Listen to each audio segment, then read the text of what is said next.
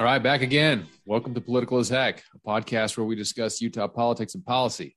I'm Corey Assel, joined by Utah State Senator Todd Weiler. Hey, Todd. Hey, Corey. How's your Thanksgiving? We missed last week because there's too much going on. It was really great. My wife and family put on quite the spread, so no complaints. I loved it. I loved it. Fantastic. Yeah, same here. We hosted, so spent the entire Wednesday cleaning the house and had a great Thanksgiving. So we hosted as well. So anyway, fun times. This week, Utah Senator Mike Lee threatened to shut down the government over President Biden's vaccine mandate. Do you think there's any chance these mandates can be stopped? Yeah, so Mike Lee with a handful, well, 2 or 3 other Republican senators said that they were going to stop the government funding bill unless Democrats agreed to defund Biden's vaccination mandates.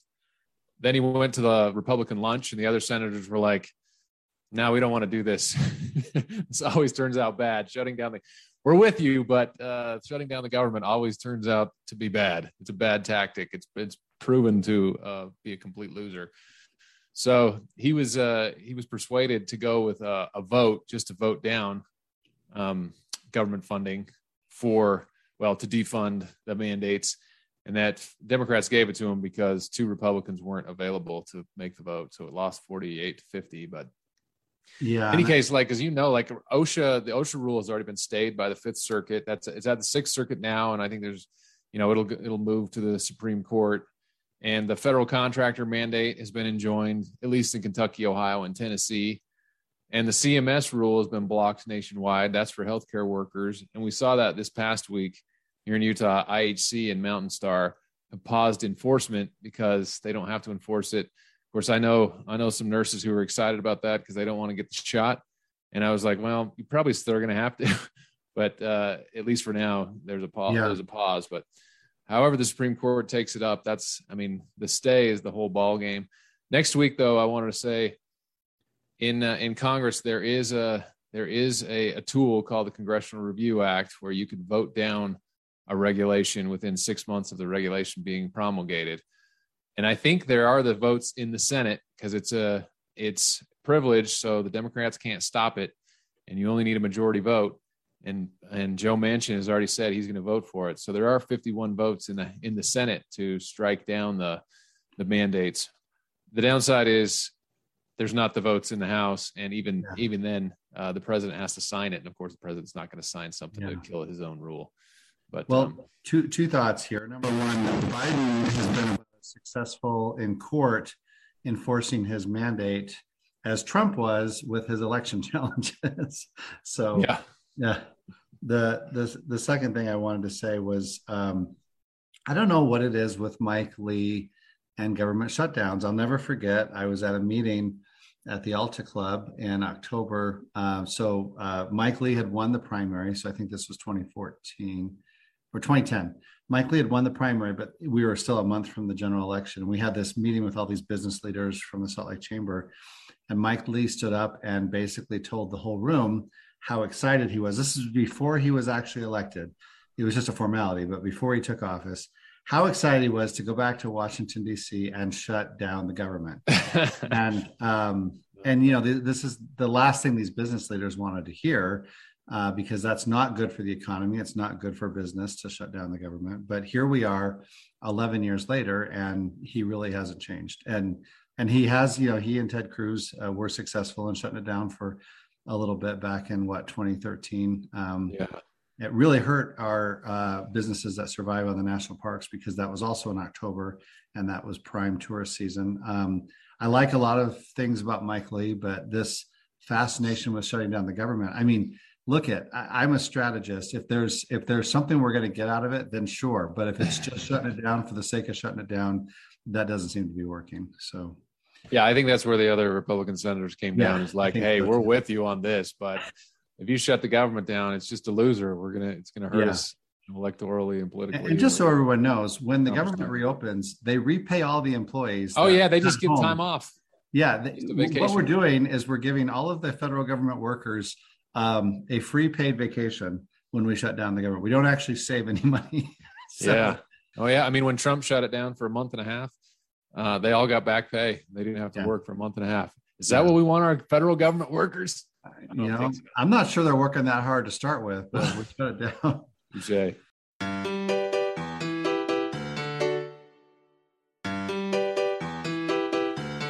All right. So last Sunday, Dr. Anthony Fauci, the great, went on Sunday talk shows and declared that any criticism of him is anti-science because, as he said, I represent science.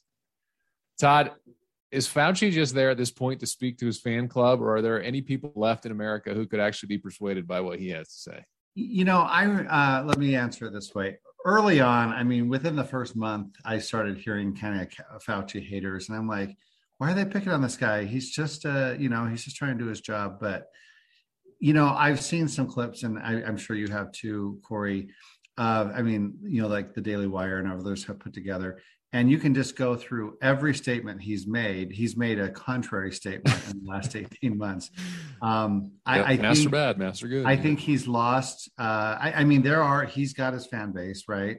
There are people that still hang on every word, but I really think he has hurt his credibility because, his decisions, his statements seem to be more political than they are medical or science-based. And I fundamentally disagree, especially when he's just spouting off Biden's talking points that to criticize him is to criticize science. And, it's funny that it's ironic that science has become so politicized because on one hand, we hear a lot of liberals, a lot of Democrats saying, follow the science.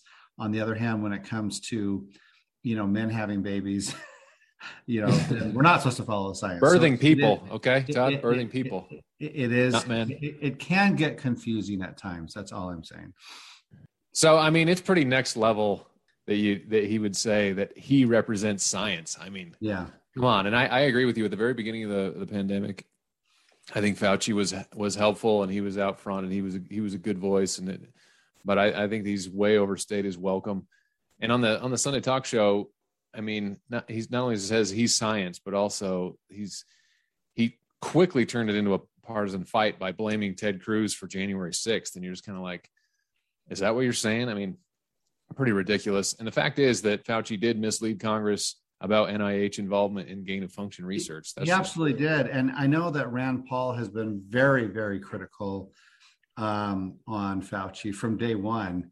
But as I've been tracking things from a neutral perspective, Rand Paul's been right a lot more than he's been wrong on the fights he's picked with Fauci. But Fauci can never admit that he's wrong on anything. And for those that want to paint Fauci as an egomaniac, he seems to give them a lot of fodder. And it's a good way to say it. So Chris Stewart has the Fauci Act that some people may have heard of. And of course, the Salt Lake Tribune hates it because, but it's Fairness and Accountability and Underwriting Chinese Institutions Act. I mean, it's kind of a stretch to try to get Fauci. But anyway, the legislation would ban U.S. funding for gain of function research in China. Remember, we've talked about this before, but gain of function research is essentially finding bugs, looking for bats in caves, finding bugs that they have, and then just playing with them a little bit and see if we can. It's more dangerous. Yeah, more dangerous or more effective. And then what can they learn from it?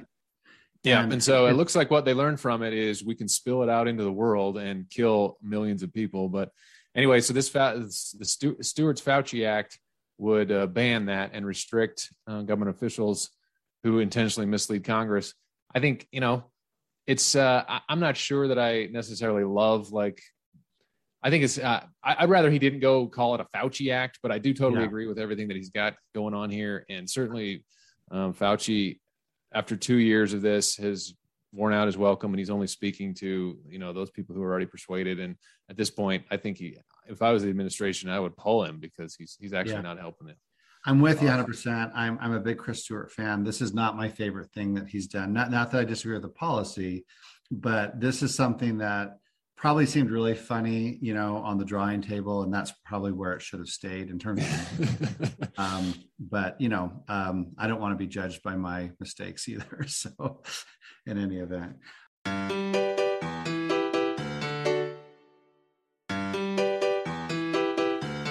Okay, so Mitt Romney led a roundtable on the child care provisions in the Democratic huge spending bill. Corey, if the Build Back Better bill passes, it would be devastating for local child care providers. Have you looked into this at all? Yeah, it's really bad. I mean, basically, it would make childcare much more expensive. It requires basically doubling the wages and regulating it into oblivion. You need new licensing regime, new licensure requirements. Essentially, you'd have to be an elementary school teacher, almost get another degree. Similar to elementary schools, it creates, new barriers to entry because you have to have all these different layers. I mean, it's kind of like in cosmetology where, is it so dangerous to cut hair that you have to go through multiple layers and years? I mean, you want that training, okay, but I hate when government legislatures, Todd, create barriers to entry and just make it more difficult when it doesn't help the public at all. So This creates new criteria that's dictated by the federal government, which would make it almost impossible for just someone who wants to 10 kids on the side to make a little extra money. It would make it almost impossible because if you want the government funding, if you want the government subsidy, then it has to comply with, the low child to staff ratios, the new educational requirements, which are thick, new regulations to make it harder to get in the game. And it basically crowds out many of the alternatives that most families would turn to, like maybe a friend helping or maybe a neighbor or something like that. Romney had a great quote on this during the session.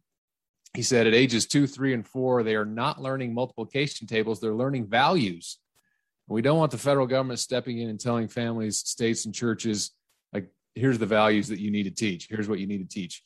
So, this is what's happening is the Democrats want to take one more big step towards government controlling every aspect of your lives. Now they're going to control child care and who can care for your child. They are making it, they're prohibiting churches and religious institutions from providing daycare. So they essentially want their own unionized workforce to be the new child care providers. This is going to create shortages.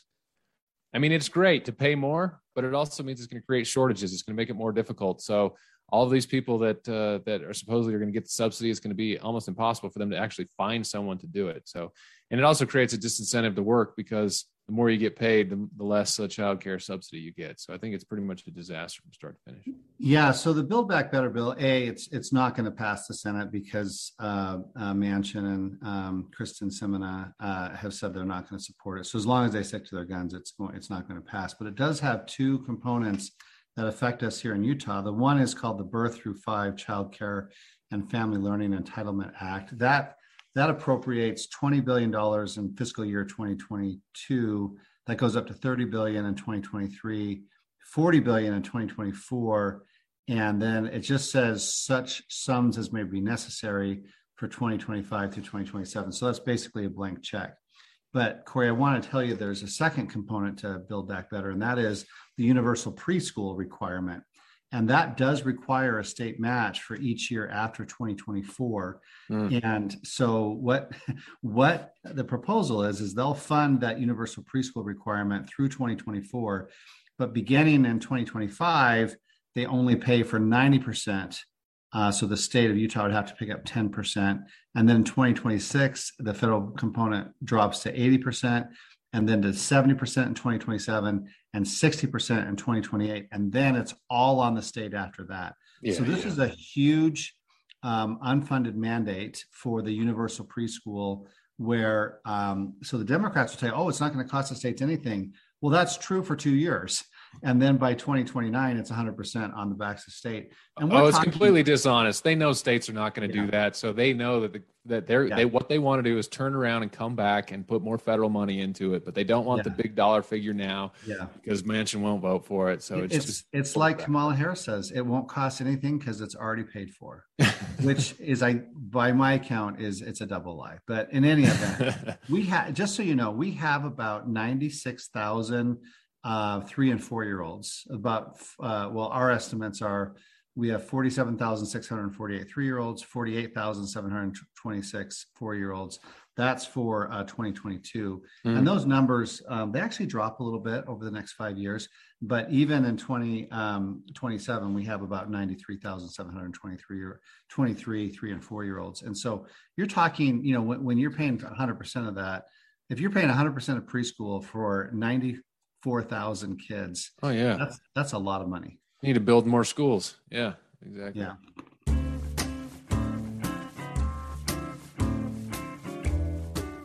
All right, so this week, the big news federally is the Supreme Court heard oral argument in the Mississippi abortion case. This is something that we've talked about a little bit. Todd, I don't know if you paid attention, but if you did the court give us any clues as to how they would likely rule?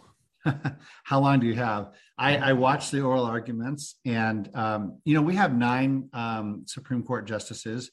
We have 3 that I would put in the very conservative camp, and that is actually Gorsuch is maybe a stretch, but the other 2 are help me out here: Clarence Thomas and Alito. And then we have 3 that I put in the very liberal camp, and that is Stephen Breyer, Sotomayor, and Elena Kagan. Sotomayor was basically acting like a pro-abortion activist during the oral arguments on Wednesday, which I think for a sitting Supreme Court justice is not only ridiculous, it's embarrassing for the court. And then the 3 in the middle, and this is where all of the intrigue is Amy Coney Barrett, because she's so new, we really don't know where she stands. And of course, Brett Kavanaugh, and we know he likes beer, and we think he doesn't like abortion. And of course, John Roberts, who has surprised conservatives consistently since he was appointed. My guess is, and it's just a guess, but clearly, I don't think they're going to strike down the Mississippi's 15-week abortion ban. And I don't think they're going to overrule Roe versus Wade. And it's really Planned Parenthood versus Casey. Most people don't realize this, but Planned Parenthood versus Casey, it was a 91 or 92 decision of the U.S. Supreme Court. It really fundamentally changed the dynamics of Roe. So we all talk about Roe versus Wade, but it's really Casey that is in effect today. What we'll do, and I think it'll be a decision authored by John Roberts, is my prediction, is it or refuse to strike down the Mississippi 15-week ban, but also not overrule all of Roe or Casey. What I think it'll do is Casey basically has a viability test, which is changing with medical science, but it's about 22 weeks now. So I think they're going to say, well, 15 weeks is close enough. I think you could be right. Although, I mean, obviously the Chief Justice Roberts, he was definitely hunting for a new standard, whether 15 weeks could work, whether the undue burden could move from viability to 15 weeks. But both counsels, both the Mississippi and the solicitor, I mean, Gorsuch asked Biden's solicitor whether a new standard outside of viability was workable, and she just basically said, no, can't go there. So you have both sides basically saying you either need to uphold or you need to strike down. There's really no middle ground. And Kavanaugh was like, well, the Constitution is neutral on abortion. I think a lot of liberals were hoping that Kavanaugh would go that direction, but he was saying the Constitution is neutral. Shouldn't we return to neutral? And when it comes to Barrett, I mean, her questions were along the lines of, well, couldn't adoption be an option if we're talking about the undue burden of having a child? And so I think, I don't know. I'm not sure Roberts is going to find any takers. He might be right. He might be right that he finds a taker or two, but there may be already 5 votes to strike it down. So, and the interesting thing about the 1992 Planned Parenthood versus Casey decision was it was a plurality of the court. So you had like 3 justices joining in this part and 3 different justices joining in that part, and it was fragmented about 17 times, and I'm barely exaggerating. But I just want to tell you, Corey, I want to tell our listeners, as a lawyer, the Roe versus Wade decision is not founded on the Constitution. So remember that the Constitution basically reserved all power not expressly given to the federal government to the states. And so what the Roe versus Wade decision said The founding fathers intended for women, pregnant women, to be able to terminate their pregnancies. And that is such a fundamental right protected by the Constitution that states can't they can't legislate in that area, which is, you can read the Constitution forwards, backwards, upside down, and you'll never find any language in there that talks about a third trimester, which is what was the Roe versus Wade said you could have an abortion before the third trimester, and then that changed to viability in the Casey Planned Parenthood decision. But the last thing I want to say is, if Roe versus Wade is overturned, we've got about 20 states, including Utah, that I expect would prohibit abortion, which means another 30 states would allow abortion. And I think this is, I don't know if you know this, Corey, but before Roe versus Wade was decided in 1973, states like California and New York already allowed abortion, very liberal abortions. So I believe that the Roe case came out of Texas. So the Supreme Court was basically saying, even though a woman in Texas could have hypothetically gone to New York or California to get an abortion legally, that because it was such a fundamental constitutional right, that Texas couldn't say that a woman couldn't get could not get an abortion in Texas. So if Roe versus Wade is overturned, a woman in Utah who wants an abortion may have to travel to to Colorado, or to Nevada, or maybe even Arizona, depending on what those states do. But it's not all of this rhetoric that we're going to return to back alleys and hangars, and that's just not true. And that wasn't true before Roe was decided. Yeah. All right. That's a good note to end on, I think. All right. Well, we'll see you next week. Good stuff. See you next week.